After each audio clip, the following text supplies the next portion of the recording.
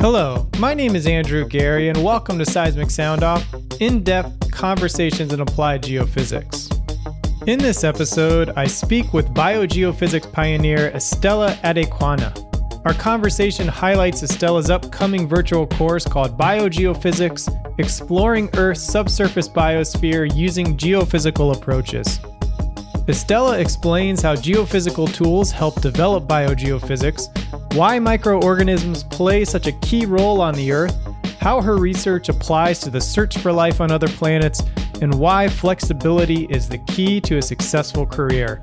To register for her upcoming virtual course on April 30th or September 21st, visit scg.org/podcast. Estela serves as Dean of the College of Earth, Ocean, and Environment at the University of Delaware. Her research uses geophysical methodologies to investigate geologic processes spanning the near to deep subsurface and from the micron to the lithospheric scale. She is internationally recognized for her pioneering and interdisciplinary work on biogeophysics, which has won numerous Best Paper awards at international conferences. See the episode show notes for her full biography. Now for our conversation. So I have not come across any abstract quite like yours. Your lecture is called Biogeophysics: Exploring Earth's Subsurface Biosphere Using Geophysical Approaches, and you have generously offered 2 free virtual courses upcoming. So what can attendees expect at this virtual course? That's a very good question. And just like you said that you've never come across any abstract that is like mine, biogeophysics is pretty foreign to most geophysicists. Probably only geophysicists that work in the near surface environment are familiar with it, because that's the group that I typically associate with in SCG. However, I think it's a very, very exciting, area of research. And most people don't realize this, but microorganisms are ubiquitous, which means they are everywhere. We can find them at the bottom of glaciers, hydrothermal vents, deep mines in South Africa, and they are definitely abundant in the shallow subsurface. These microorganisms are not passive, by the way, but they are catalysts for geologic change, playing a very important role in accelerating many Earth processes and transforming our physical Earth. In fact, the field of geomicrobiology is concerned with the study of the interactions between microorganisms and geologic materials. Nonetheless, many geophysicists have not recognized this important role of microorganisms. So my goal with this lecture is to show how the interactions between microorganisms and Earth materials result in changes in physical properties that can be imaged with conventional geophysical techniques that we use routinely, such as seismic, magnetics, electrical and electromagnetics, and that we have used for exploration of groundwater, oil and gas, and minerals. So essentially, what I'm trying to say here is that the same techniques that we've used for our exploration efforts are the same techniques that can be used to explore changes in physical properties caused by microorganisms. So in short, the take-home message for this lecture is going to be that geophysical techniques do not only measure the subsurface physical and chemical properties of the subsurface, as geophysical methods are conventionally and typically used, but that it can also be used for the detection of microbes, microbial growth, and micromineral interactions.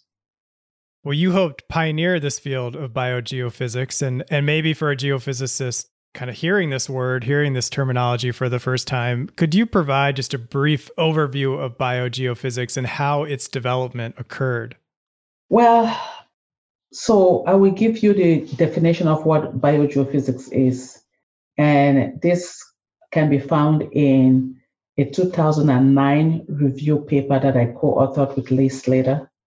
from Rutgers University in New Jersey. We define biogeophysics as an interdisciplinary study that spans the established disciplines of geomicrobiology, environmental microbiology, biogeochemistry, and geophysics, and that it is concerned with the study of the geophysical signatures resulting from the interactions of microorganisms and earth materials. So that is really in a short explanation for what biogeophysics is. As geophysicists, we typically measure the contrast in physical properties between a target and its surrounding. And in this particular case, we're saying that with biogeophysics, we explore those contrast in physical properties that result from the biological processes. So I would say that the development of biogeophysics this has occurred over the last maybe 20 years or so. One of the first papers that we published in biogeophysics was published in 1997, 1998. It's not one of those research areas where you decide that that is what you wanted to do. It was actually by serendipity. And I usually tell this little story when you give presentations on biogeophysics. I remember in the early 90s going to SAGIP meetings, and this is the Symposium for the Application of Geophysics to Environmental and Engineering Problems. And one particular area that puzzled people is the geophysical response of hydrocarbon contaminated environments. And at that time, this is the early 90s when the Air Force bases had been decommissioned. And many of them, as you know, had a legacy of hydrocarbon contamination. And so the question is, what would the geophysical signatures of these contaminated environments look like? And if we borrow from the oil and gas industry, we expected that these environments would be resistive because oil is a resistor. And so in studying ground penetrating radar signals, you would expect them to have these bright spots, just like you would see even for the seismic data when you're looking at oil environments. But what was interesting is that most presenters were coming up, and instead of finding these very bright reflections, they were getting attenuated reflections, and nobody could really explain them. So we had an opportunity, and this is when I was at Western Michigan University. We had an opportunity to go to a contaminated site at Ward Smith Air Force Base in Oscoda, Michigan. And University of Michigan had been contracted, to do some work in the Air Force Base to try to, determine the extent of hydrocarbon contamination at the base. So they invited us to do the ground geophysics. And this is really the beauty and the value of doing integrated geophysical investigations.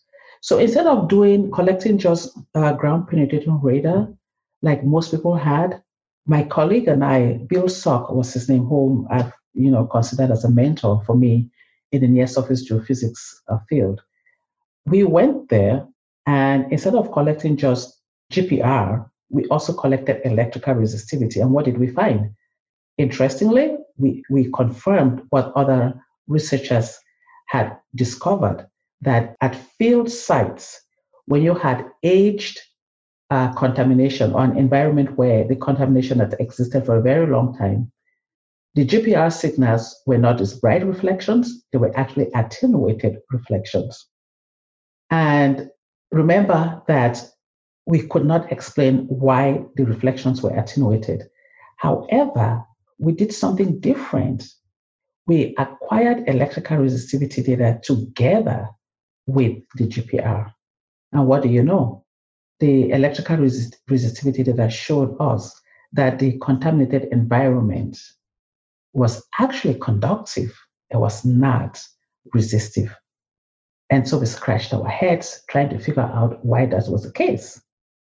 We were lucky that at this particular site, we also had some researchers from the Environmental Protection Agency and DOE scientists were working at the site as well, and they were geomicrobiologists.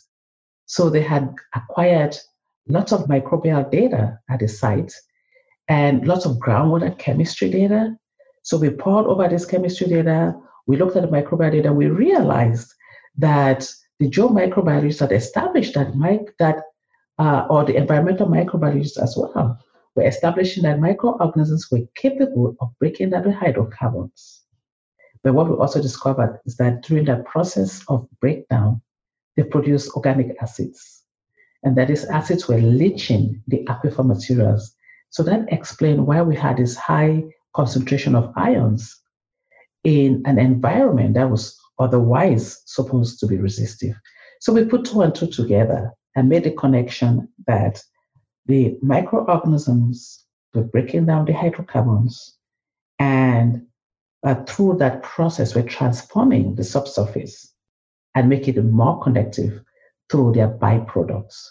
And that really is how biogeophysics was, quote unquote, came to be. And I remember us going back to Sajid and presenting this information, and most people did not believe us because they were like, "It's no way, microorganisms can cause these transformations in the subsurface." But I guess the rest is history. And several other scientists today, researchers, so Lislater and I partnered, and over the years we've worked together to develop this field. We also have other people from the Lawrence Berkeley Lab, Susan Hubbard and Ken Williams, also did a lot of work in those earlier days trying to establish the relationship between microorganisms and changes in geophysical signatures. And we really consider this a paradigm shift in our understanding of geophysics and what geophysical imaging is capable of doing. I enjoyed studying economics because I thought it included a lot of different disciplines, and biogeophysics definitely takes all of that to an extreme level there.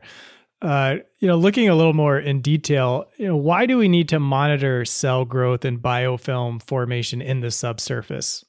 Well, remember that this is all driven by microorganisms, right? And so there are several reasons why this might be necessary. Often there is a need to environmental engineers, geomicrobiologists, environmental microbiologists themselves need to be able to estimate the number of cells, microbial cells, in soils or in water, for water treatment. I truly believe that geophysics can contribute to this, and our studies have demonstrated over the years that we can do a fairly decent job estimating microbial cell numbers from geophysical data. So there's several scenarios why that even comes into play or why it will be important. Microbial transport, right? Microorganisms transport, they move pathogens in the subsurface. So if you're an environmental engineer, you want to know where those microorganisms are going. So you're looking at, fit and transport of microorganisms. Also, we're looking at remediation sites and remediation studies. In many cases, if we're doing bioremediation, for example, you're either stimulating the microorganisms in the subsurface, or you're adding more microorganisms in the subsurface to enhance or stimulate the remediation efforts. I think it's important to be able to know whether or not, or it's important to know where these microorganisms are going. In addition, some groundwater remediation efforts use biobarriers, where they basically, create a barrier in the subsurface that is a biofilm barrier. And they use that to be able to help to clean up the harmful chemicals or contaminants. So it is important to be able to understand and know whether or not is your biobarrier being effective? Is it doing what it is doing? And if you monitor it with time, does it continue? Is it continuing to do what you intended it to do? Microbial enhanced oil recovery, which is something most oil geophysicists know about, is a process by which microorganisms are injected into the reservoir, and the goal is for these microorganisms to help with the extraction of oil that is trapped in the reservoir. Well, in many cases, we inject these microorganisms and we hope it's getting to those hard to get to pores, but do we really know where it is going? Do we even know how it is getting there?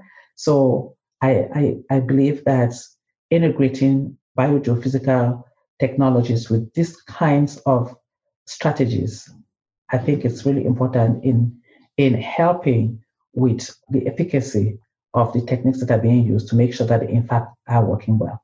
There's also been talked about microorganisms inducing the precipitation of calcite that can be used as sealants for caprox in CO2 reservoirs. So we're going to inject CO2 as part of climate change mitigation.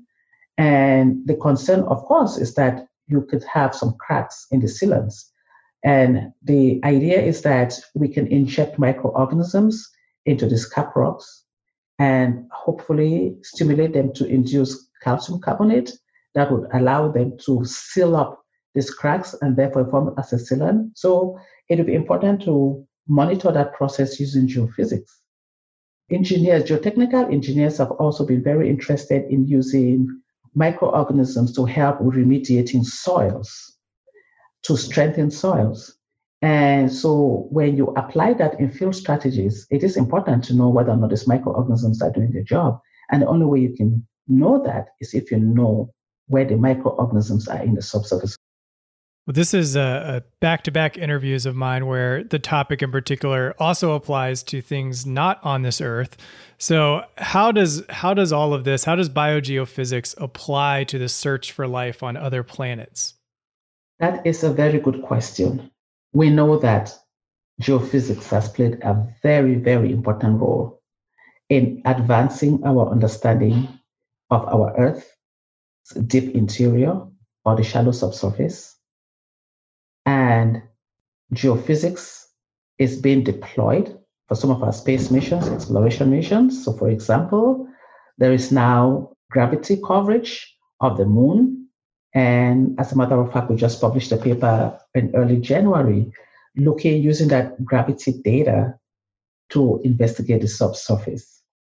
And we know that NASA has just deployed, sometimes last year or so, deployed the InSight mission.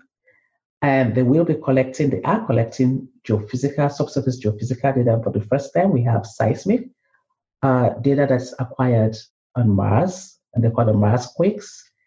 I also believe that just as geophysics has played a very important role in advancing our understanding of Earth, I believe that geophysical imaging can also play a very important role in allowing us to search for life, not only on Mars, but perhaps on other habitable planets. That is a very interesting question you ask me, because every time I give a biogeophysics talk, first question I always get from the audience is, this is so fascinating. Do you think we can use geophysics to look for life on other planets? So I think, yes, the potential is there. If we continue to do the studies that we're doing and continue to understand the signatures from biological processes, geophysical signatures from biological processes, I think that there is that great, exciting opportunity to be able to use geophysics to look for life on Mars. In fact, last year at AGU, we had a whole session on biogeophysics, and one of the areas that we focused on this particular session was to look for life in extreme environments. So we had people who were presenting on looking for life in the deep ocean and also for life in other planets and what possible role geophysics could play. Well, let's get people even more excited about biogeophysics. So please finish this sentence. If biogeophysics reached its full potential, it could. I think I just said it.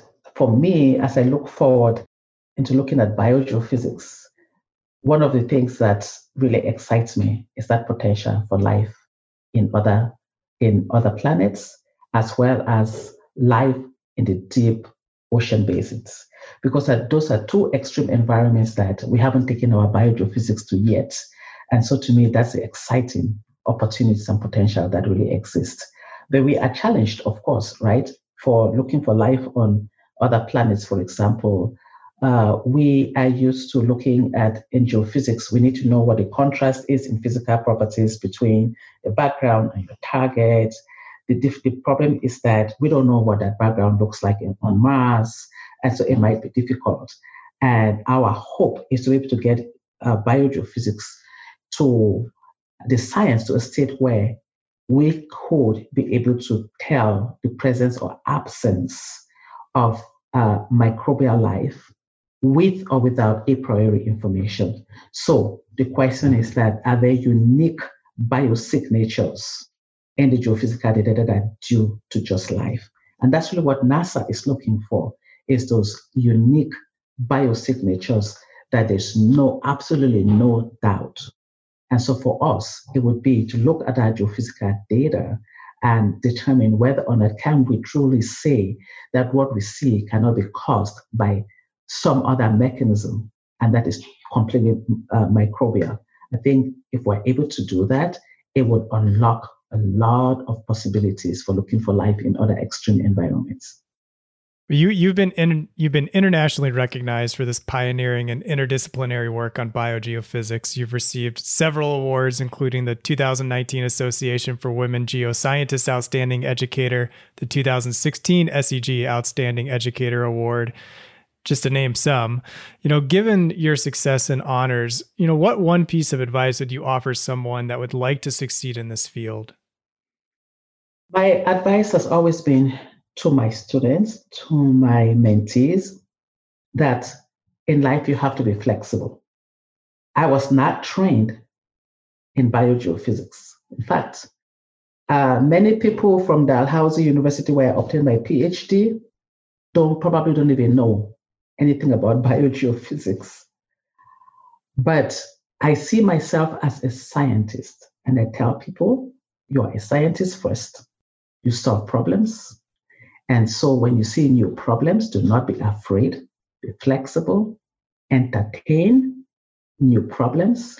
And what you need to do is to determine what skill sets you have that you can bring to the table and work with other people to solve the problems.